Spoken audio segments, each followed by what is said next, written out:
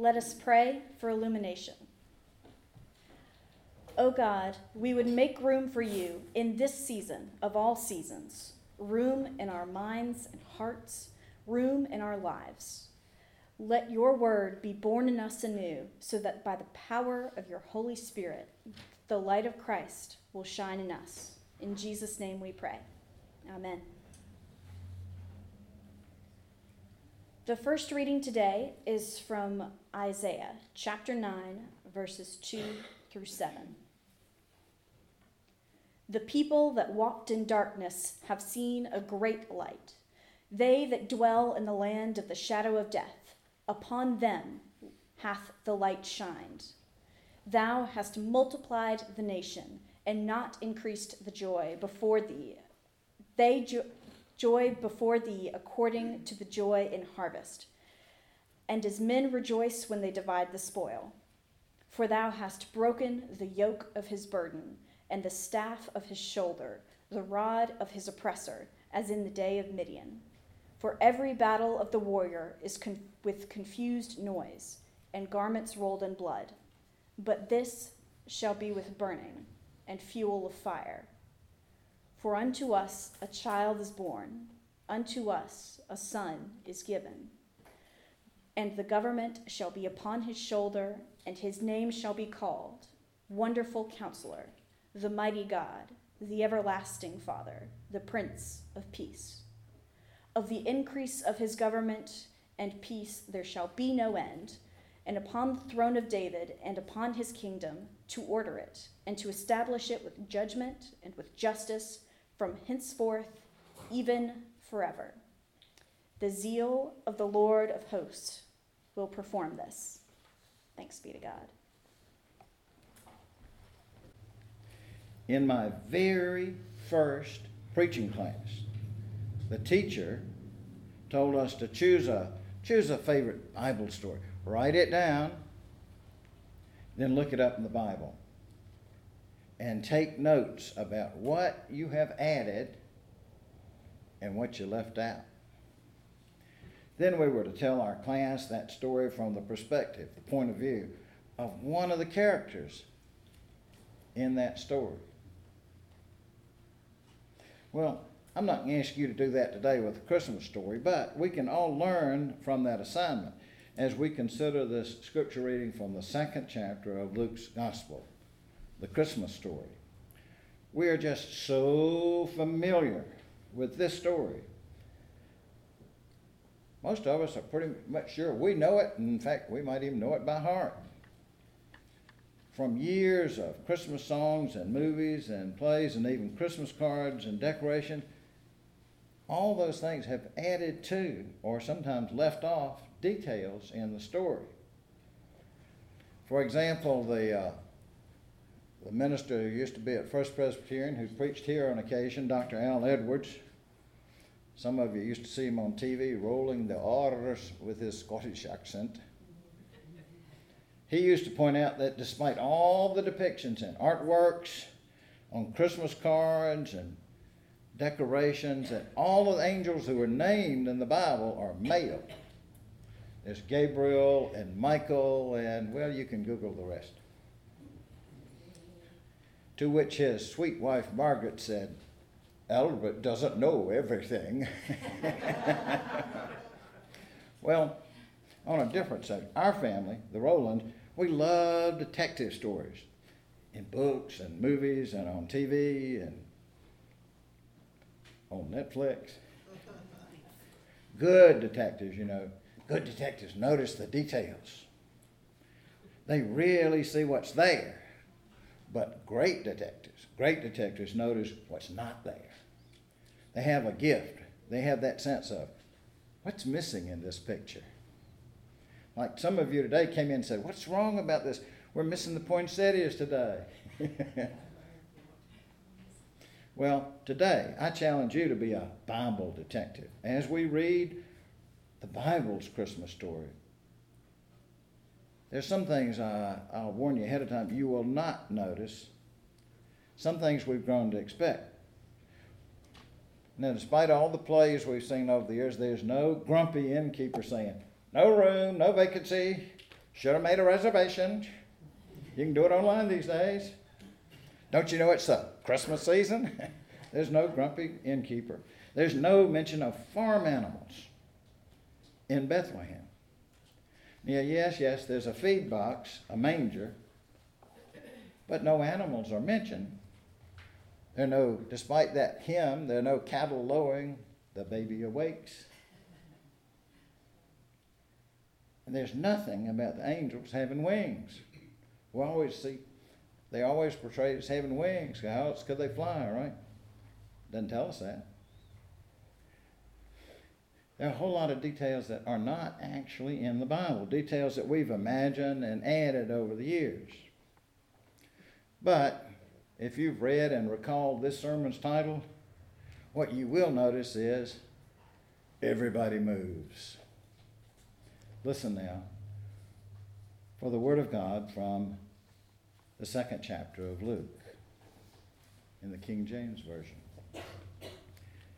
It came to pass in those days that there went out a decree from Caesar Augustus that all the world should be taxed. And this taxing was first made when Cyrenius was governor of Syria.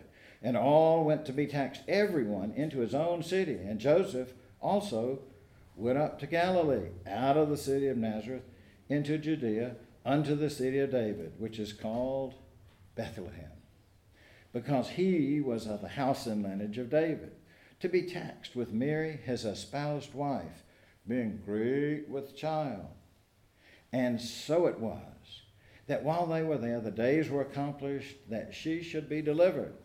And she brought forth her firstborn son, and wrapped him in swaddling clothes, and laid him in a manger, because there was no room for them in the inn. And there were in the same country shepherds abiding in the field, keeping watch over their flock by night. And lo, the angel of the Lord came unto them, and the glory of the Lord shone round about them. And they were sore afraid. And the angel said unto them, Fear not, for behold, I bring you good tidings of great joy, which shall be to all people. For unto you is born this day in the city of David a Savior, which is Christ the Lord. And this shall be a sign unto you. Ye shall find the babe wrapped in swaddling clothes, lying in a manger. And suddenly there was with the angel a multitude of the heavenly host, praising God and saying, Glory to God in the highest, and on earth peace, goodwill toward men. And it came to pass, as the angels were gone away from them into heaven, the shepherds said one to another, Let us now go even unto Bethlehem, and see this thing which is come to pass, which the Lord hath made known unto us. And they came with haste, and found Mary and Joseph and the baby lying in a manger. And when they had seen it, they made known abroad this saying which was told to them concerning the child. And all that heard it wondered at those things which were told them by the shepherds. But Mary kept all these things and pondered them in her heart. And the shepherds returned, glorifying and praising God for all the things that they had heard and seen, as it was told unto them. This is the word of the Lord.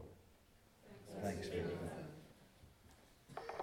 O Lord, may my words and may all our thoughts be acceptable in your sight, our rock and our Redeemer. Amen. Everybody moves? Well, think about it. Caesar Augustus, the mighty emperor of Rome, has ordered everyone to register for taxation. It takes a lot of money to arm, feed, and pay the most powerful army in the world at that time, you know. So Joseph walks and pregnant Mary rides on a donkey for the 80-mile trip from Nazareth to Bethlehem. What? Now, wait a minute. Anybody who's ever been pregnant, and all of us who've ever been married to a pregnant person, we know that in the last stages of pregnancy, doctors do not advise a lot of travel, especially 80 miles on a donkey. I know when my wife was pregnant, she wouldn't have ridden from here to Bojangles or even McDonald's on a donkey or out of the parking lot. But Caesar issued orders, and when Caesar says do something, you move, you do it. So Mary and Joseph were on the move. Okay, then first one angel with a great news announcement, and then that heavenly host come from above. Angels. When our Sarah was about 3,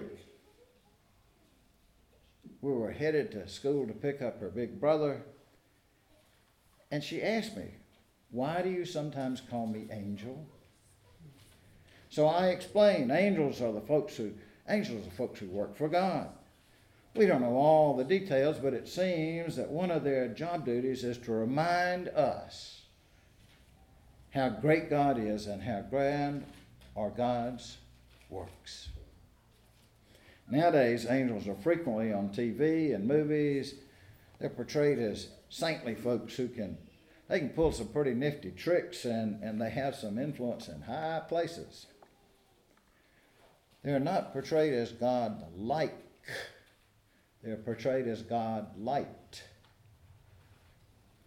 They're shown as loving and supportive and never very judgmental, kind of like your favorite uncle or aunt or grandma or the kindly assistant to the brusque boss.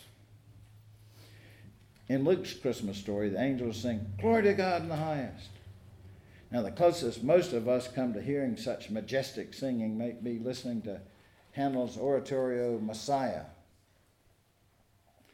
But then, God does give us those little angels along the way to remind us that not just in that magical glow of December, but also in those dreary days of February, it's coming, or the suffocating heat and humidity of August.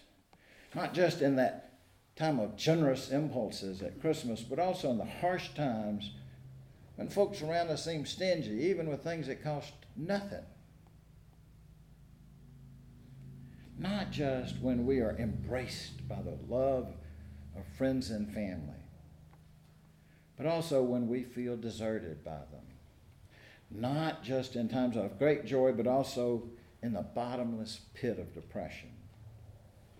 Throughout our life, God sends us angels to remind us that God knows us, God loves us, and God will provide for us.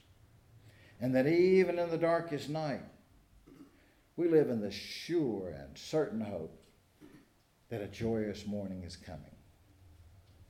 Sometimes God has little children lead us to that realization and to the song, "Glory to God in the highest." So Mary and Joseph and the angels are on the move. How about them shepherds? Shepherds, you think about it, shepherds usually stay with their flock. That's their job, right? They stay with their flock. But on this Christmas night, this first Christmas night, they went into town. They went with haste, we read, and found Mary and Joseph and the child lying in the manger. So the shepherds were on the move too. And they were moved.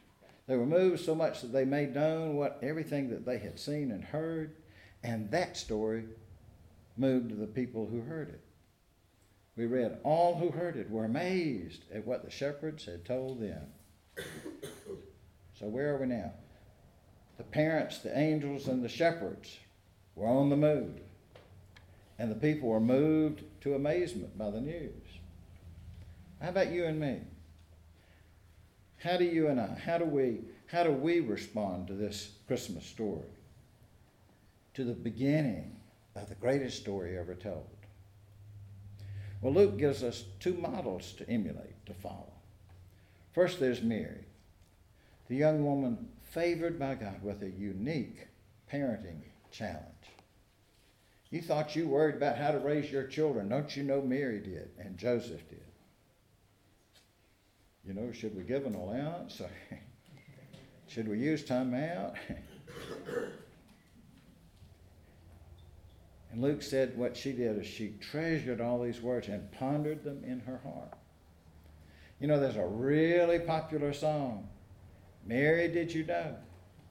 Well, of course she didn't. How could she? How could anybody know? But she treasured and she pondered. What she knew is that her life and Joseph's life had changed dramatically that night in Bethlehem. The other model for us in Luke's story is those shepherds. First, Luke said they made known what had been told them. When you have seen and heard something that is so new, something not just remarkable but astounding, you have to talk about it. So they told everybody, whoever would listen. Well, if God has done something amazing and astounding things in your life, you kind of need to talk about it too, don't you? Have to share it. Secondly, Luke says that the shepherds returned glorifying and praising God for all they had heard and seen, all that had been told. We have a word for that business of glorifying and praising God. We call it worship. And that's why we're all here today, to glorify and praise God, to be thankful. Well, you know, to all good and loving parents, every baby that's born is precious, special, truly the embodiment of hope for the future, hopes and dreams. Someone shared with me this morning, she just found out someone special is going to be born in a few months. And what a wonderful blessing that is. Well, you think about it, I looked it up. In Johnston County, every day, on the average day, 6 babies are born. In Wake County, 35 babies are born. In North Carolina, 331. A day. In the United States, 10,900. That's a lot of babies. Well, babies are born every day, but this baby named Jesus was different from every baby ever born. He was and is God incarnate, the Son of God, the hope of the world, the person Luke calls a Savior who is the Messiah, the Lord, who came then in history, who comes now in mystery, and who will come again in majesty. This is not some sleepy bedtime story. This is not a story that you can just hear and, okay, have no response. This is a story that coaxes us out of our quiet, complacent comfort zones. This is the story. This is the story that changes everything. This is a story that comes with a command. Everybody move. Thanks be to God. Do not be afraid. The light still shines in the darkness, and the darkness cannot overcome it. Bear the light of Christ into the world with hope and with great joy. Now may the love of God enfold us. May the joy of Christ encompass us. And may the Holy Spirit encourage us as we wait in hope for Christ to come again.